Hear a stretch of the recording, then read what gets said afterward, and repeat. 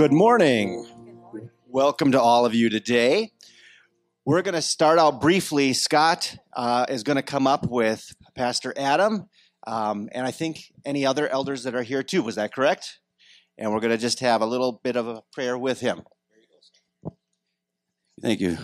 So yes, as Adam starts his journey with us as we go through this transitional period and into finding pastor next, we want to commission him. So we want to pray for him. So join us. Father God, we just thank you for Adam and for answering our prayers of bringing someone to take us through the transition of finding pastor next here at WCC. We thank you for his gifts. We thank you for his willingness to say, yeah, I'm going to come and I'm going to serve. Father, we pray that he would be bold in teaching your word, and he wouldn't sway from it. He wouldn't turn left or right. He'd stay right in your word to help us grow. We pray for his life, that he would model a good, growing Christian man, following hard after you. We pray for his marriage as he's separated from his wife for a short time. We pray that he would have quick connections here and learning our culture at WCC, and also for the relationships with staff and the leadership. Father God, I just want to lift him up. We know that you brought him. We ask you bless him, and we pray that in your Son. Heavenly Father, I thank you for how we can see your fingerprints on this transition. Just bringing Adam here when you brought him here, when just there wasn't really much happening. And we know that you are in this. We know that you are leading this. We know that you are sovereign on the throne in this and in all other aspects of our life and in our world, Lord. So I pray that we would keep that in mind and be unified as a body as we move forward. In Jesus' name, amen. All right, couple of brief announcements before we continue forward.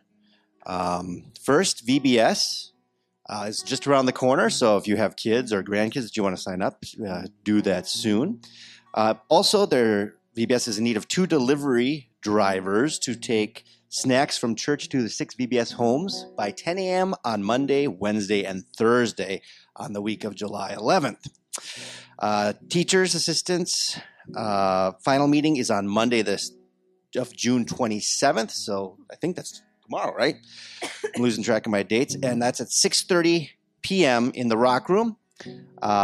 People from the host homes are also invited. Text Chris Schaefer for info. And her info is in the bulletin. And then today, there is a Rock Family Fun Day from 1 p.m. to 5 p.m. Out here. And there will be indoor games, outdoor games, and some ice cream sundaes. And then finally, there's a registration for the family camp out coming later next month. Information in the bulletin. With that, if the ushers could come forward, we'll bow our heads and say a word of prayer. Dear Lord, thank you for this day. Thank you for the many blessings that you have given us, both as individuals and as a church body. We want to pray this morning for Ron and the Reeses. Help with their ministry, that you would give them strength with all the things that they have going on, and that they'd be able to minister to the people around them. Lord, help us to make wise decisions as we reach out to the people around us, and also, Lord, wise decisions with the financial gifts that you have given us too. In Jesus, bless this sermon today, bless this service today. In Jesus' name we pray. Amen. Let's bow our heads in prayer. Heavenly Father, thank you for this morning, for our time to worship you in song. We continue to pray that you will guide us through as we read your word, and also as we have fellowship with one another. Thank you for bringing us into this gathering place this day. In thy precious name, amen. Amen. It is good to be with you. I want to say on behalf of my wife, I thought when Scott was praying about that, I thought, well, maybe we're like not separated. Okay, we're just in 2 different places. Okay, yeah. So Stephanie's taking care of our parents throughout the summer, and so hopefully the plan is that after Labor Day, I'll go down and get her and Buddy and bring them back. So that's the goal. But she would want me to say, and I would like to say too, just thank you very much for your hospitality. Thank you to the Marshalls for putting up with me for 6 days at the lake. And thank you for everybody who helped out with getting the duplex ready. It's wonderful. It's a great place to retreat to. So I'm very thankful for that. If you didn't meet me before, 3 weeks ago, I was here and I candidated. And my name is Adam Wolfgang. I'm with an organization called IPM, Interim Pastoral Ministries. And I'm someone who comes into a church that's going through a transition, and I walk with you all the way through the transition until you get the next pastor. And I help with that process. So that's who I am and why I'm here. But while I am here, I'm your pastor. And I'm thankful for all the name tags that you put on so that I can start to put names with faces. And I'm thankful for all the interaction that you've had with me. I like high communication, so as you see emails come out, don't hesitate to email me back or give me a call or something like that. I want to be in contact with you as much as I possibly can. I heard that someone had a birthday this last week. Who was that? Is that this young lady right here? And she turned 94? Yeah, so yeah. So anybody above their 90s, okay, they deserve a birthday song, okay? So all the men rise. All the men rise. And we're going to sing Happy Birthday. Everybody can sing Happy Birthday, but I get the men to stand up so their voices will project out, okay? So it's Marie. Happy birthday to you. Happy birthday to you. Happy birthday, dear Marie. Happy birthday to you.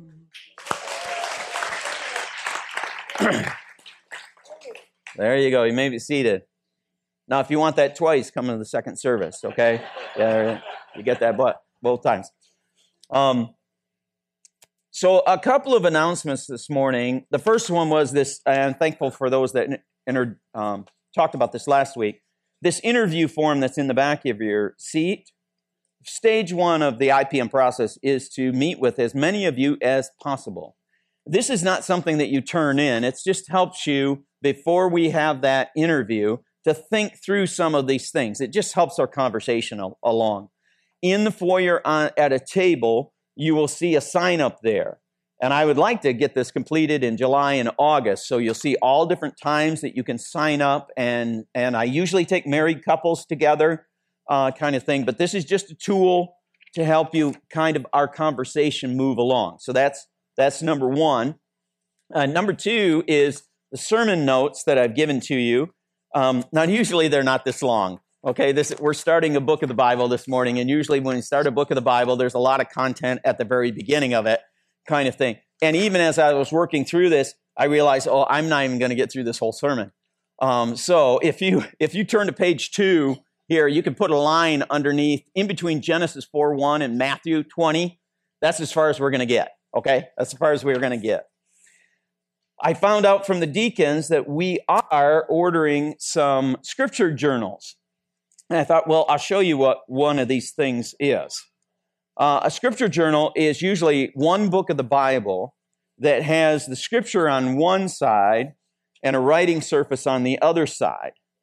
And lots of times when I preach through a book of the Bible, I offer these so that you have a place where you can jot some things down. Sometimes I'll give you instruction on what to do as we're going through the scripture. Like when we went through the book of Haggai, I had them, every time we saw the Lord of hosts, that phrase, the Lord of hosts, we put a box around it. And lo and behold, in those 2 chapters, 53 verses, there were 13 Lord of hosts that were there. So when you get done with this, you have your own little commentary that you can go back to. Some of the books of the Bible, it's just that book. Some of them, if they're shorter books, there'll be multiple books, like this one was Zephaniah, Haggai, Zechariah, and Malachi. The one for 1 Peter will have 1 Peter, 2 Peter, and Jude. And so if you, hopefully, maybe next week we might have them. If you want to pick one of those up and use it as a tool, I found it is very, very helpful as we go through books of the Bible. Now, why are we going to 1 Peter? That's where we're going to be this morning. 3 weeks ago, I just mentioned that, well, yeah, I've got a clicker thing here, don't I? I almost forgot about that. 3 weeks ago, I mentioned that Peter in the Bible is a great person to look at for transformation. And if you look at Peter in the Gospels, and then you look at Peter in the book of Acts, tremendous difference between the two. And so I thought, well, let's go to the end, and let's go to 1 Peter, where Peter now is looking back. He's a senior citizen now, and he's looking back, and he refers actually to some things in the Gospels. He refers back to some things in Acts, but he's giving us kind of some of his final words to the church. And so that's why we're going into 1 Peter this morning.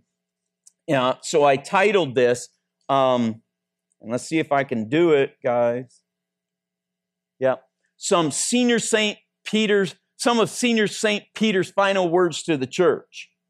And we'll do 1 Peter 1, 1, and 2 this morning. I want to stop right there and ask you, do you have a senior saint that you go to? Do you have a senior saint that you go to?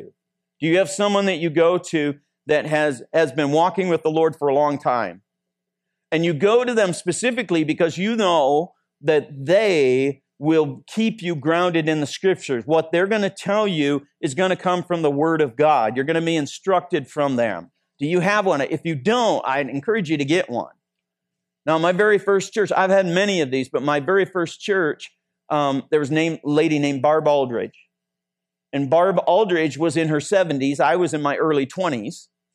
And Barb Aldridge was the treasurer of the church. Now, logically, she should not have been the treasurer of the church. She was a little mathematically, there was a challenge there. But spiritually, she was supposed to be the treasurer of the church.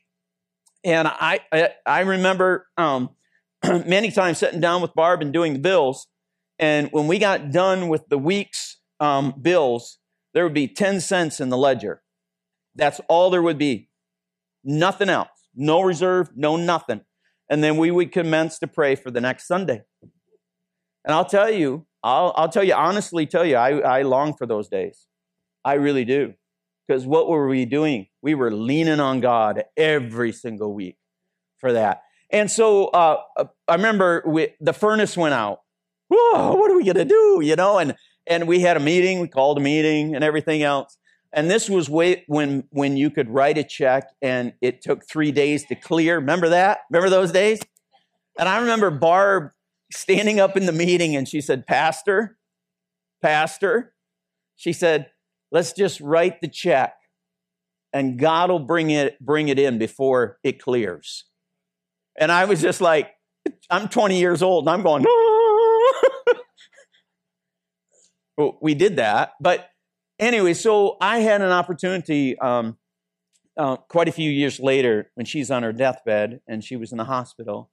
And I was swinging through that area and I was able to stop and to sit by her bed. And boy, I so wished I could have heard just a few more of her words. And but she wasn't able, she was in comatose kind of thing, and she wasn't able to do that. So I just spent that whole time I was with her just relaying all the things that we had done together and all the things I had learned from her. So I pray that you do have a senior saint. And we're going to look at Peter this morning, who is a senior citizen saint of the church. And these are some of his final words before he will be crucified, before he will be martyred. And so these words are very important to us. 3 weeks ago, I'll get there to the sermon, don't worry. 3 weeks ago, I talked about what do we do in a transition? And I gave you 5 things. The first one was we be obedient in the plain things. We be obedient in the simple things of life. We continue to do that in a transition. Number 2 is that we elevate Scripture.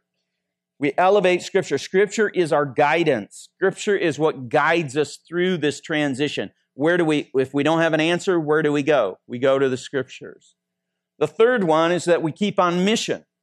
And as we keep on mission, we realize even in the transition that He has called us to be witnesses of the risen Lord, and He has also called us to make disciples. So the mission, even though we're going through a transition, has not changed.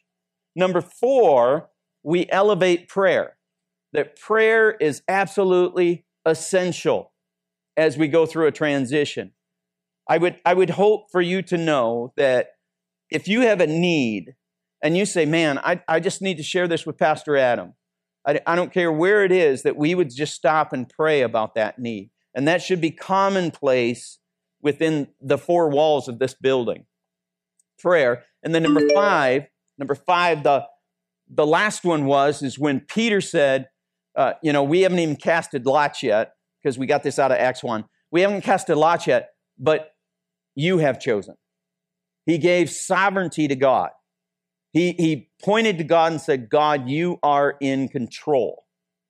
And so even in a transition, we have to step back and realize that, wait a minute, God is in control. So why do I go through books of the Bible? Is that reason number 2? Reason number 2 is that we need to be guided through Scripture. And so here we go, 1 Peter. What I typically do is I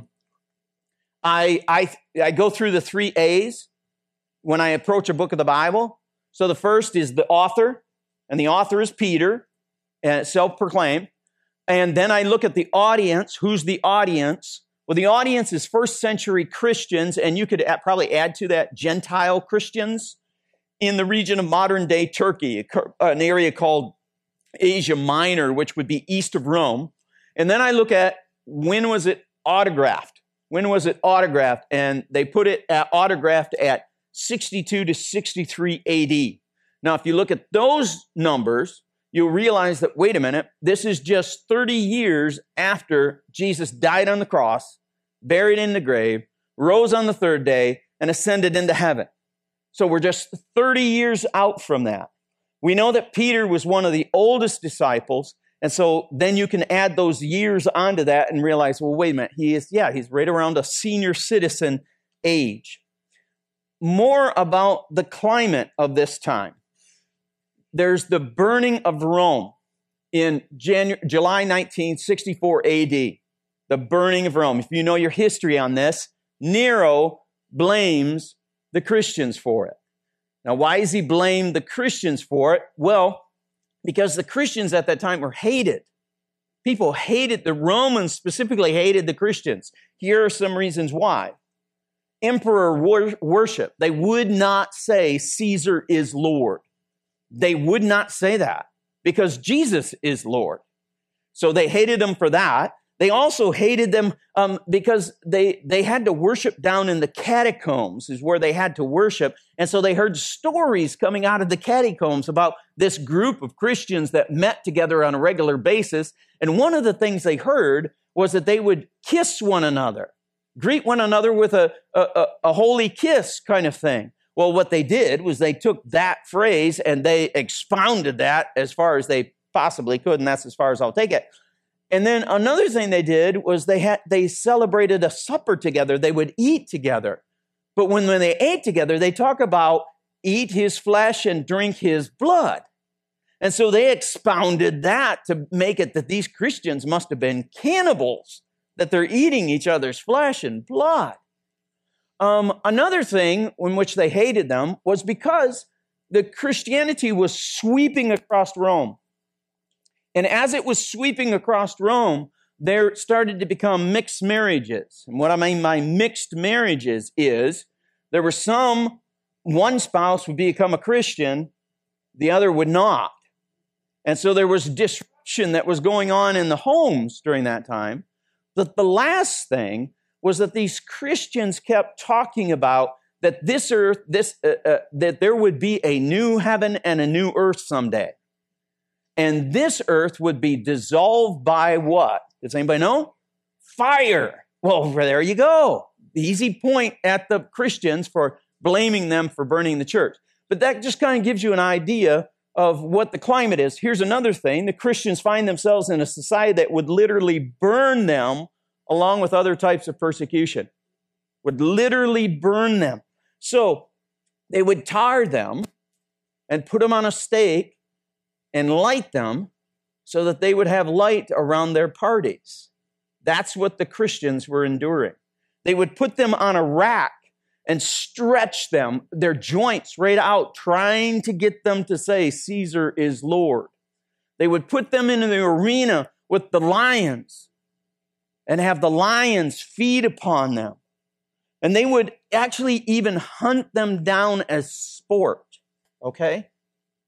So I give you that, and I know that sounds gory and but I give you that content because I want you to realize the audience in which Peter is writing these words to, who he's communicating with these words at this time. As we will see in Peter, that there is he mentions the suffering, and he mentions the suffering in every chapter. So if you have your Bibles, if you go to chapter 1, verse 6 and 7, I just want to show you, every chapter, he's going to talk about their suffering. So chapter 1, verse 6 and 7, it says, in this you greatly rejoice, even though now for a little while, if necessary, you have been grieved by various trials, so that the proof of your faith, being more precious than gold, which is perishable, even though tested by fire, may be found to result in the praise and the glory and the honor at the revelation of Jesus Christ. Now we go to chapter 2 and go to verse 21. He mentions it again. For to this you have been called, since Christ also suffered for you, leaving you an example that you should follow in his steps. Well, if he's an example for you, then that means that you have been suffering.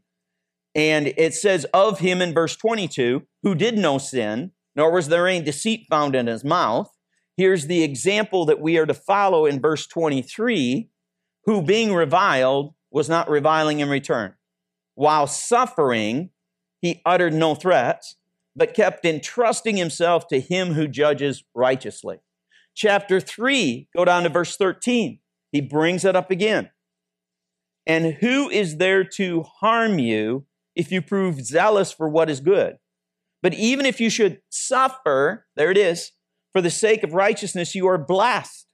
And do not fear their fear, and do not be troubled, but sanctify Christ as Lord in your hearts. Always be ready to make a defense to everyone who asks to give an account for the hope that is in you, yet with gentleness and fear, having a good conscience, so that in the thing in which you are slandered, there's another type of suffering, those who disparage your good conduct in Christ will be put to shame.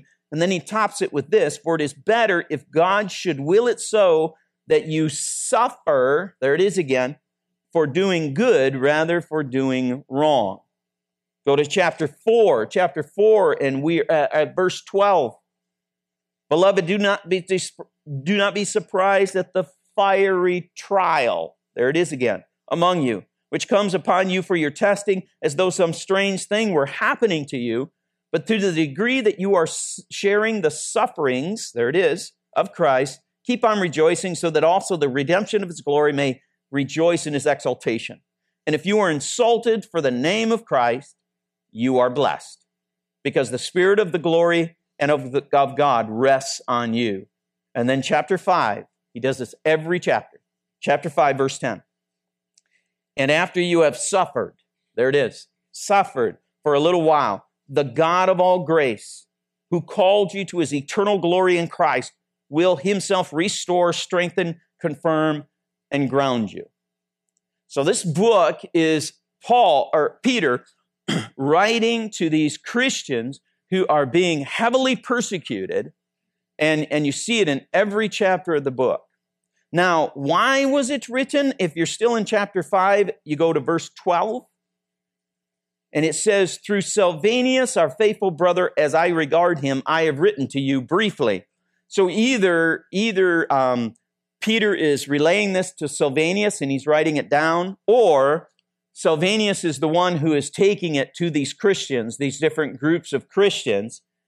He says, exhorting and bearing witness that this is the true grace of God, stand firm in it.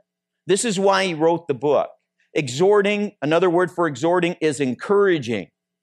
I'm writing this book, I'm writing these words to encourage you and also to bear witness. I am a witness of the risen Lord, to bear witness of this, that this is the true grace of God. I want you to know from the horse's mouth, Peter is saying, from the horse's mouth, that this is the true grace of God, and therefore, because it is the true grace of God, stand firm in this persecution.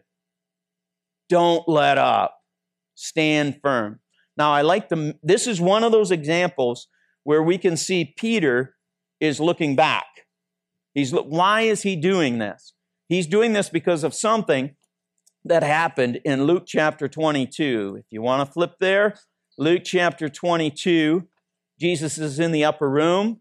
He's celebrated the Passover, and he's also instituted the Lord's Supper, and went through that.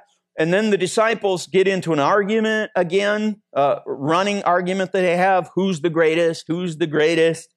And then Jesus turns to Peter in verse 31 and says, Simon, Simon, behold, Satan has demanded to sift all of you like wheat. He's demanded that. He's asked that. It's not any different than Satan in the book of Job asking God about Job. He's asked to do that. Verse 32, it says, but. Anytime it says but in the Bible, circle it, because that's really important. But I have prayed earnestly for you, that your faith may not fail, and you, once you have returned, I'll stop right there. Look at what Jesus just told Peter. He just told Peter, before he ever gets to the next verse, he tells them that, yeah, you're going to leave me at some point. But then I'm also telling you, you're not only going to leave me, but you're going to come back at some point. And you're not going to lose your faith. And so when you get back to me, Peter, this is what I want you to do. The next phrase there is strengthen your brothers. That's what I want you to do.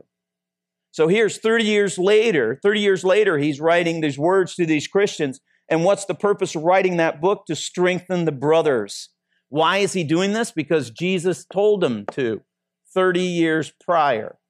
The rest of that interchange here, just to keep Peter in context, verse 33, but he, Peter, said to him, Jesus, Lord, with you I'm ready to go to both prison and to death. I'm ready to go right now. And Peter would go to prison and he would go to death, but not right now. Not yet. And so Jesus has to correct him in verse 34, and he said, I say to you, Peter, the rooster will not crow today until you have denied me 3 times that you know me. That you know me. Okay, enough context. Let's go to these 2 verses that we're going to look at this morning. 2 verses that we're going to look at this morning. So back in 1 Peter, the reading of God's word here, verse 1 and 2. Peter, an apostle of Jesus Christ, to those who reside as exiles, scattered throughout Pontus, Galatia, Cappadocia, Asia, and Bithynia, who are chosen, according to the foreknowledge of God the Father, by the sanctifying work of the Spirit, to the obedience of Jesus Christ, and the sprinkling of his blood, may grace and peace be multiplied to you. Let's pray again.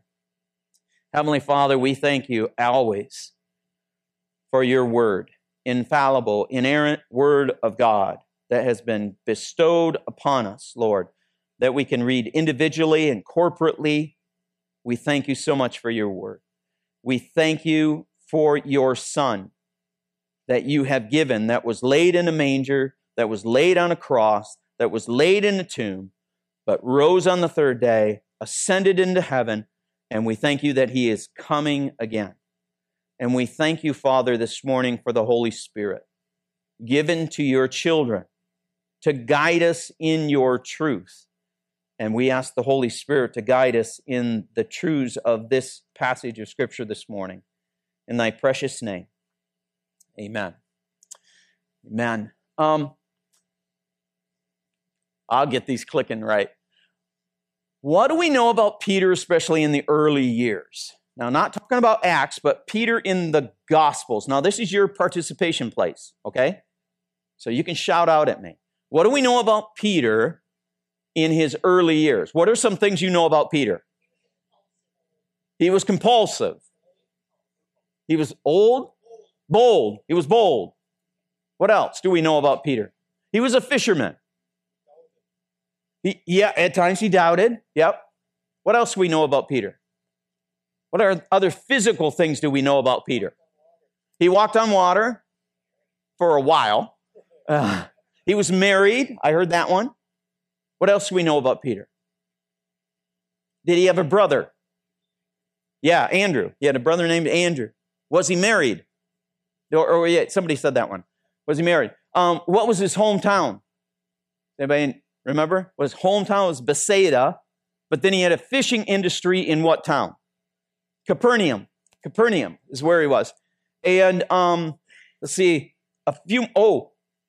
we call him Peter, but his original name is what? Simon. And Jesus changed it to Peter. And then what is Peter in Aramaic? Cephas. Who said that? Yeah, you get that man a sucker. Now, the whole point of going through that is that we know a lot about Peter.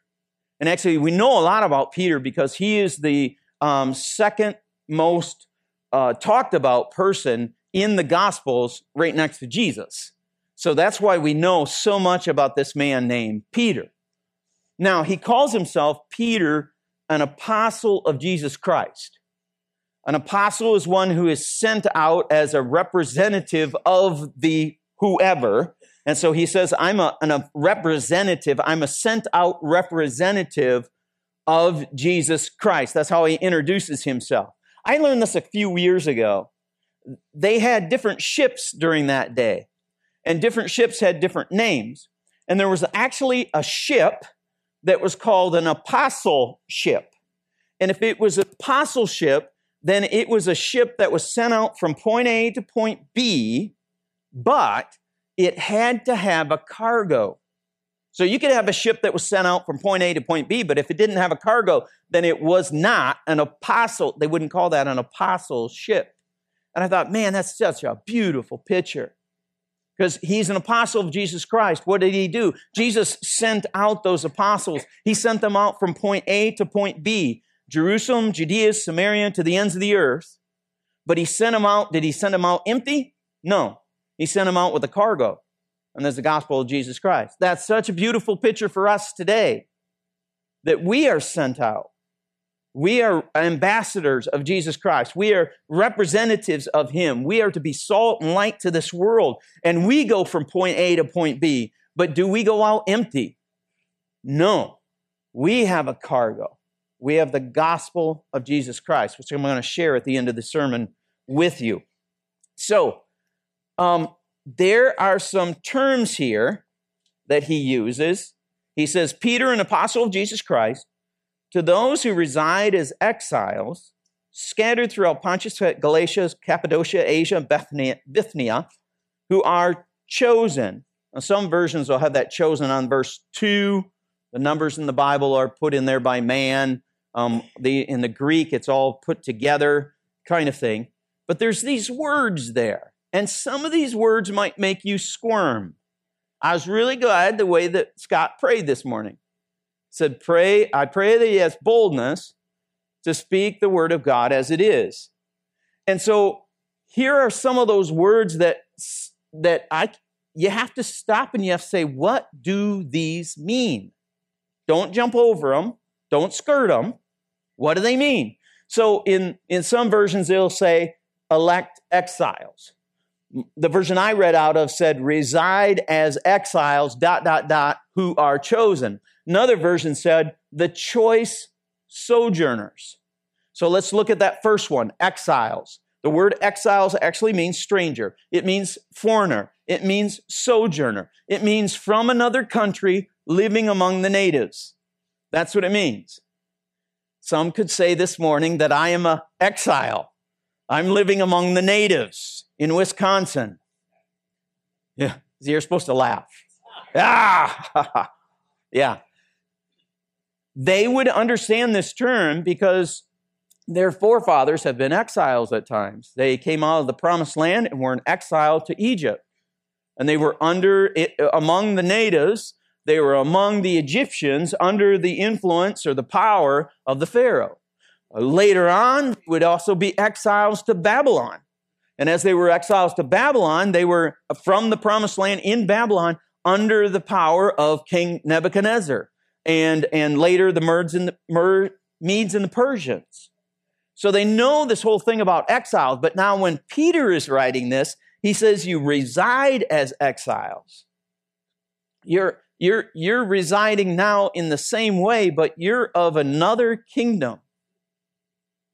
This is not your kingdom. You're living here, but this is not your kingdom anymore. You're an exile. You're a sojourner. You're a foreigner to this world because you are a part of another world. You're a part of another kingdom. Remember who he's writing to. People are heavily persecuted. You're part of another kingdom.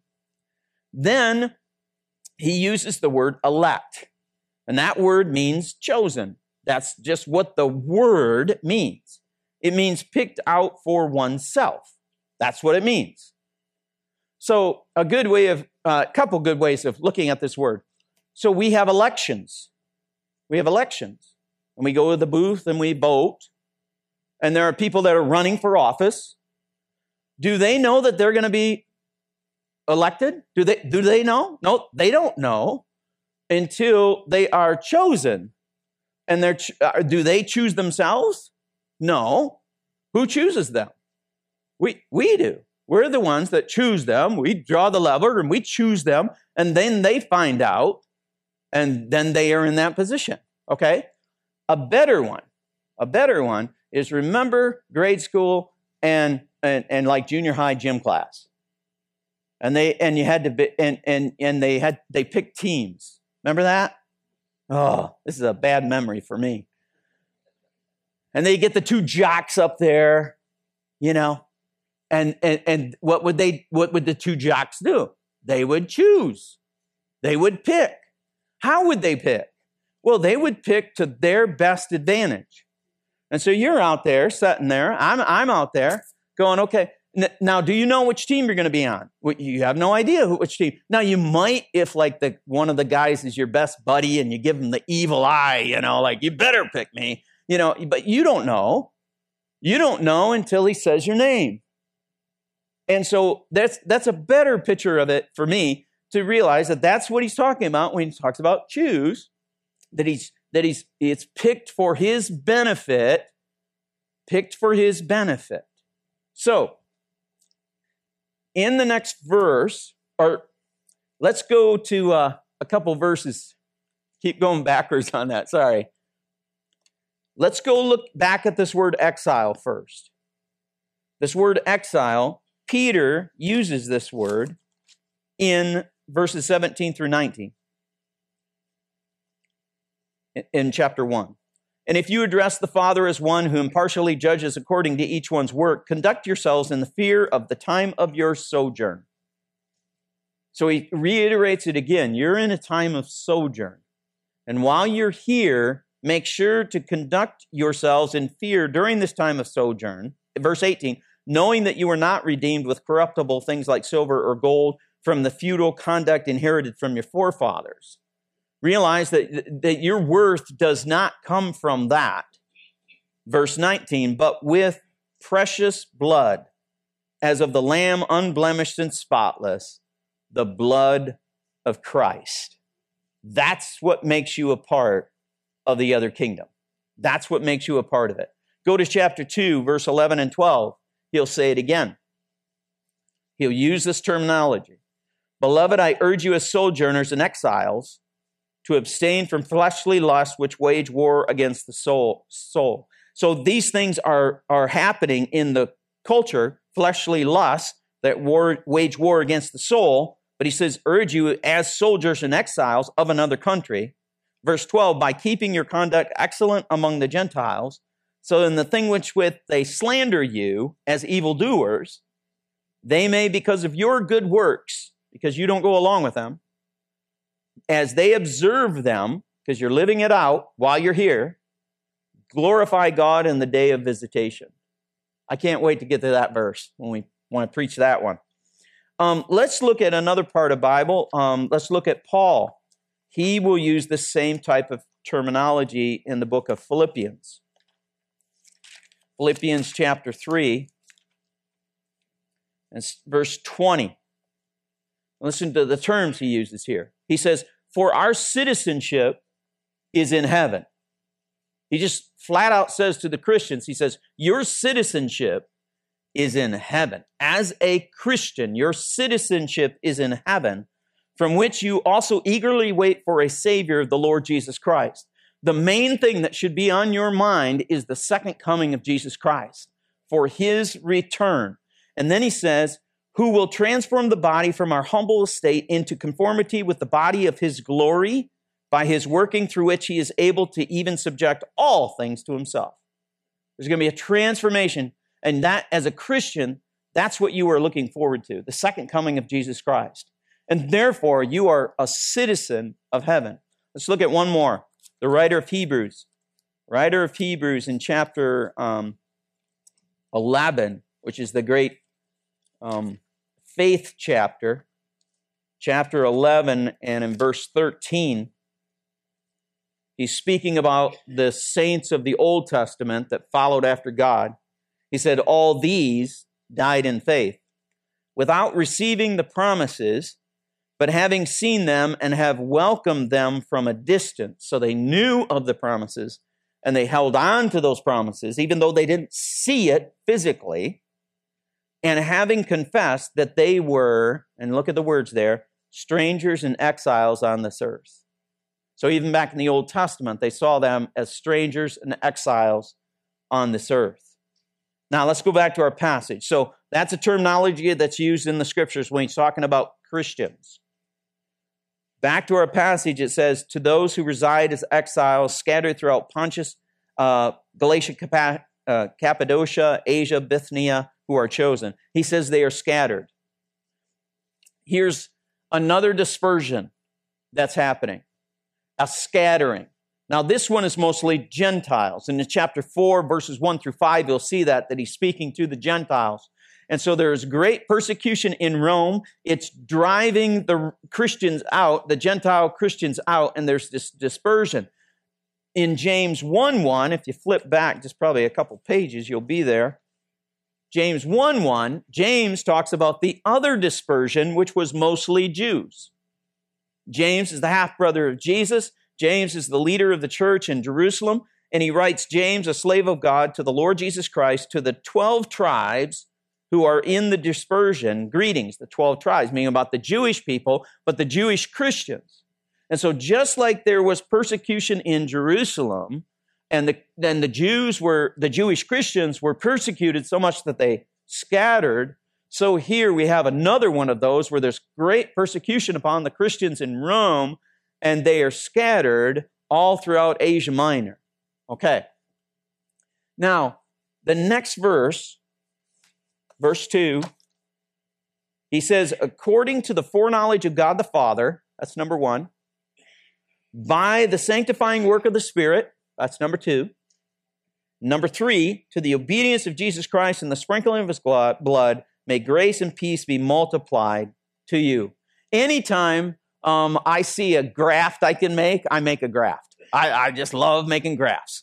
And this verse here is graft material. Because remember, Peter is saying, senior citizen Peter, is saying some final words to them. What does he want these people to know that are going through deep persecution? First thing is the Trinity. And you'll notice that in that scripture. He talks about the Father, he talks about the Son, and he talks about the Spirit. And I would encourage you, anytime you see that in the Bible, anytime as you're reading through the Bible and you see the Father, the Son, and the Spirit, you'll be surprised how many times that is brought up in one concise place, and there, lo and behold, there's the Trinity. Now, that's the usual way that we say it. We say the Father, the Son, the Holy Spirit. Peter kind of mixes it up, and he says the Father, and then he mentions the Spirit, and then he mentions the Son. I think there's a reason for that. What's he talking about? He's talking about salvation at this point, because he ends it with the sprinkling of the blood. Well, sprinkling of whose blood? Jesus' blood. He's talking about salvation here. And so he wants those readers to know that God, the Godhead, is involved in their salvation as they're going through persecution, to remember this. So the Father planned it, the Son purchased it, and the Spirit polishes it. Now, you see, I like alliteration too. I'll work on words for a long time to get them all to line up, kind of thing. How do we know it says the Father planned it? Well, because of the words they used. It said, according to the foreknowledge of God the Father. According to. So that means he's the one where it originated from. And actually, another way of in interpreting that is down from. It means the same thing. That this is down from the Father, down from God the Father. The Son purchased it.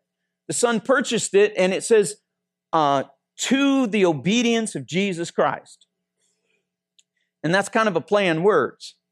Because as we come to faith in Jesus Christ, we are to be obedient to Jesus Christ, but we are being obedient to Jesus Christ because he has been obedient to his Father. He has been so obedient to his Father that there's been the sprinkling of his blood, the shedding of his blood on the cross. And so there's the words there that are used. Prepositions in the Bible can have many different ways that you can write it down. So into, unto, to, for, and among. I like the among, because while we're being obedient to Jesus Christ, we're being obedient to the one who has been obedient to God the Father. And then the Spirit polishes it.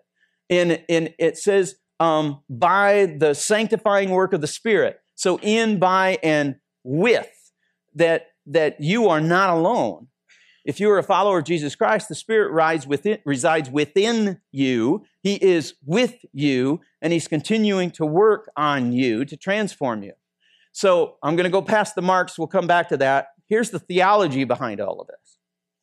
And usually this is the way we talk about it. We talk about justification, sanctification, and glorification. Okay, if these are three foreign terms, don't worry about it. I'll get you caught up. Justification, that's all about Christ and the cross. That's all about the substitutionary atonement. That's all about him paying the ransom for our sins. Okay? And because of that, we can be justified only because of his righteousness. His righteousness is imputed onto us. That's the only reason that we can be justified and stand before a holy God, because of what he's done. That's justification. Then there's sanctification. Sanctification comes after justification. Sanctification is that part that now you're set apart. And there is a holiness that is being grown in you through the reading of the Word, through the Holy Spirit guiding you in his truth, that you would become more and more Christ-like. That's sanctification. And then the last one is glorification. Glorification is that time when we will be face to face with the Father. That is the woohoo, that is the day kind of thing, when we will be glorified before the Father. Okay, so that's usually the order that we go in. But Peter goes backwards. Peter often talks about God the Father, and according to the foreknowledge of God the Father. And so he starts with glorification. He starts with that. You're going to see God face to face. And then he goes back to sanctification. But right now, while you're being persecuted, right now, know that the Spirit is with you. And know that the Spirit is working in you and with you, and as you abide through this suffering. And why have you been put in this place? Because of the justification that is made known to you through the blood of Jesus Christ. So he kind of takes them backwards. Now, I'll go back to the marks. When we look at the center one, the Son, justification, the cross, we understand that. because we hear that over and over again. We hear about the cross. We focus in on that. So in all 4 of the Gospels. And so we got probably a pretty good handle on that he took our place, kind of thing. And his suffering on the cross paid the penalty so that we would not suffer the wrath of God. Okay, so we kind of got that one down. The Spirit one, where he carves us. See, I make all these words match up. He carves us. We kind of understand that too. The Holy Spirit, maybe, I'm not so sure about the Holy Spirit, but I know that when I became a Christian, that there's some things that have changed in my life. I've experienced those changes in my life. And therefore, because I've experienced those changes, I see that he is transforming me. And some of you have very dramatic transformations where others it's more gradual as you go along. But you should be able to look back and go, God has been working on me. And so you understand that one. It's probably the first one that's the hardest one. That you are chosen. You are chosen by God. And so this is where you might squirm a little bit, but we can't dance around these words. So there's my chart. Be ready for a lot of those. So let me see if I can get through this. There's a foreknowledge. It says, according to the foreknowledge of God the Father. That word foreknowledge, the word itself means forethought, means prearrangement, means predetermined, means a deliberate choice. That's what that actual word means, a deliberate choice. And I hope to show you through the scriptures that it's more than what I was taught, that God knows everything. God knows everything. And God just kind of looks down the corridor of history and he sees who's going to pick him. And then those are the chosen ones. I hope to show you through the scriptures that it's more than that. It's more than looking forward into history and knowing our responses. Because if you really hold on to that tightly, that means that God's choice is based off of your choice. That you determine his choice. And that's where this view gets in problem with the scriptures. Because at this point, we've switched roles. Can he be sovereign if it all depends on me? See, and that's where you squirm. That's where you go, oh. Now, I don't have every answer to this. I don't have every answer to this, but I know that this is in the scriptures over and over and over and over again. That God has a predetermined plan that he is fulfilling. And Peter is for some reason saying this as a comfort. He's saying, I want to remind you of this while you're going through the suffering. This is one of the things I want you to remember, that you are chosen of God. Now, let me see if I can get through a couple of these. So even in 1 Peter chapter 1, verse 20 and 21, just to kind of show you that it's more than just him knowing and looking down the corridor of time. He says, now in that verse, he's talking about Jesus. He was foreknown before the foundation of the world. Jesus was known before the foundation of the world, but appeared in these last times for the sake of you. So is God talking about looking down the corridor of time and going, oh, there's a Jesus guy, and he's going to die on a cross? And no, because we know John 1:1. In the beginning was the Word, and the Word was with God, and the Word was God, and he was with him in the beginning. So we know that when he uses that word foreknown, it's not about looking down. No, he's talking about something that was decided ahead of time about Jesus, and that Jesus would be manifested later in our time, to fulfill it. And that's a beautiful picture of our salvation. We are chosen. And there will be a time in our future, in our time, when that will be revealed to us. And we will be able to respond to it. Respond to it. That next verse, I should probably read that next verse. Who through him are believers in God, who raised him from the dead, gave him glory, so that your faith and hope are in God. Acts chapter 2, and I'll end with this one.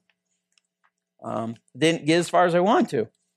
Acts chapter 2, Peter again, on the day of Pentecost, is preaching to that great crowd. And listen to what he says. And all I'm trying to do is say, hey, let's look at this word in the context of the Scripture, and what does it mean in the context of the Scripture, so that we don't misinterpret the word. Chapter 2, verse 22, men of Israel, listen to these words.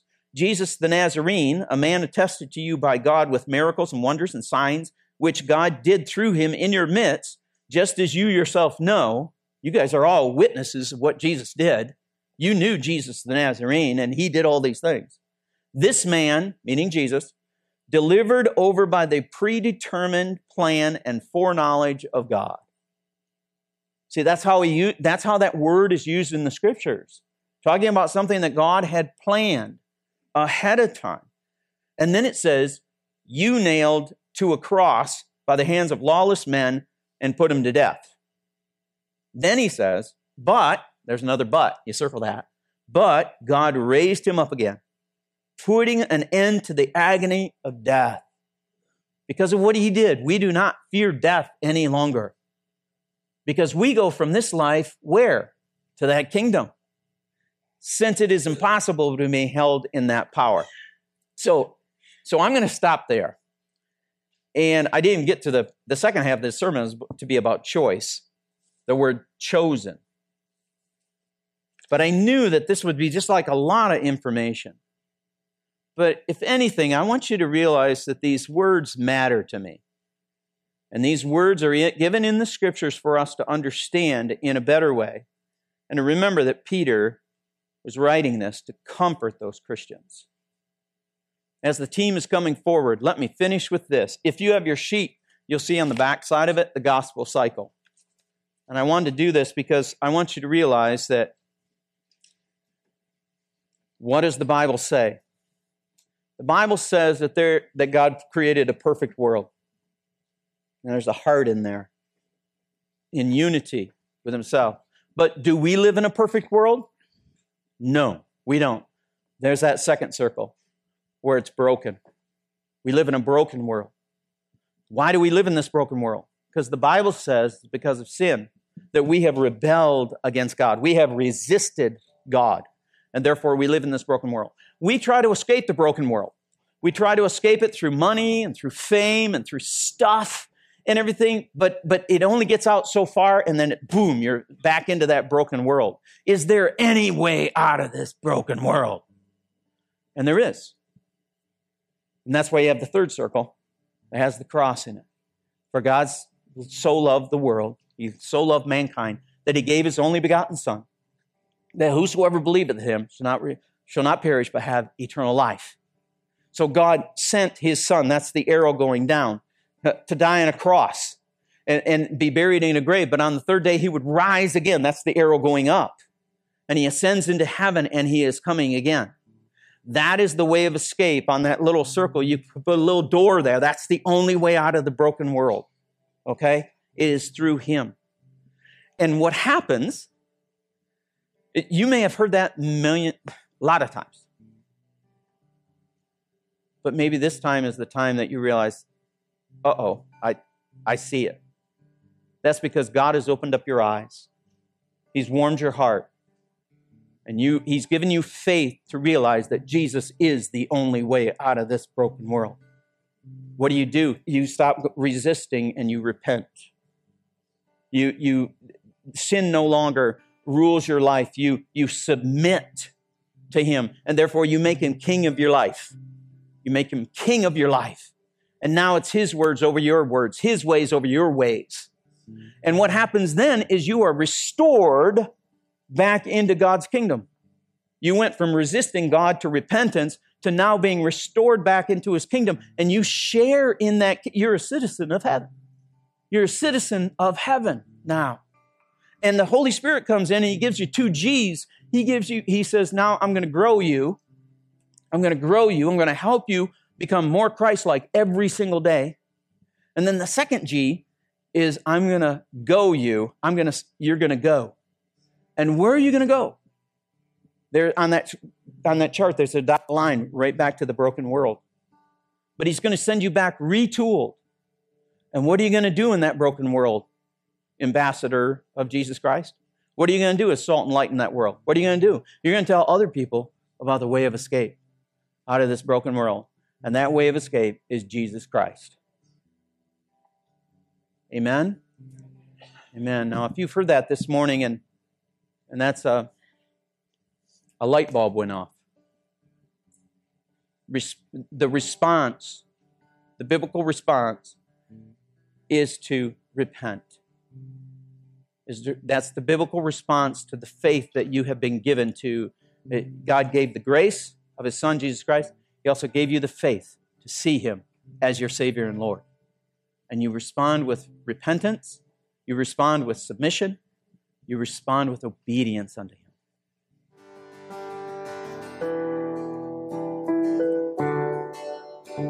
Well, you probably realized this morning I could have just kept right on going. I go longer and longer kind of thing. I'll get used to the timing and all that stuff kind of thing. But again, this is part 1 of part 2, okay? So I really encourage you to be back next Sunday to hear more about what Peter is saying here. But he's saying it as a comfort that as you're walking through perilous times, persecuted times as a Christian, to remember that God planned it, that God is in control, that Jesus purchased it on the cross, and the Spirit is there polishing you. He's polishing you, and He's walking with you through this time of persecution as you stand for Christ. Okay, let's pray. Heavenly Father, thank you for this morning. Thank you for the opportunity to look into your Word. And I pray that if there's anyone here this morning where the light went on and they see you for who you are, that they would respond with that faith, with repentance, and